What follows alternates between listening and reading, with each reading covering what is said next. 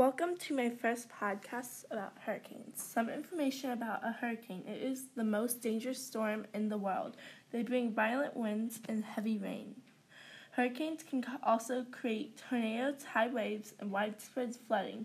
The world's deadliest hurricane was in 1970. It estimated up to 500,000 people were killed. A hurricane rains about 2.4 trillion gallons of water a day.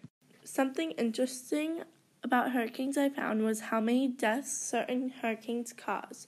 Hurricane Mitch killed 11,374 people in 1998. Many people died in hurricanes because of the rising sea water walls that entered the mainland, instantly killing people. 90% of the deaths that occur during hurricanes is because of the flooding created by this disaster. Based on the articles that I found, it has affected the people in these ways.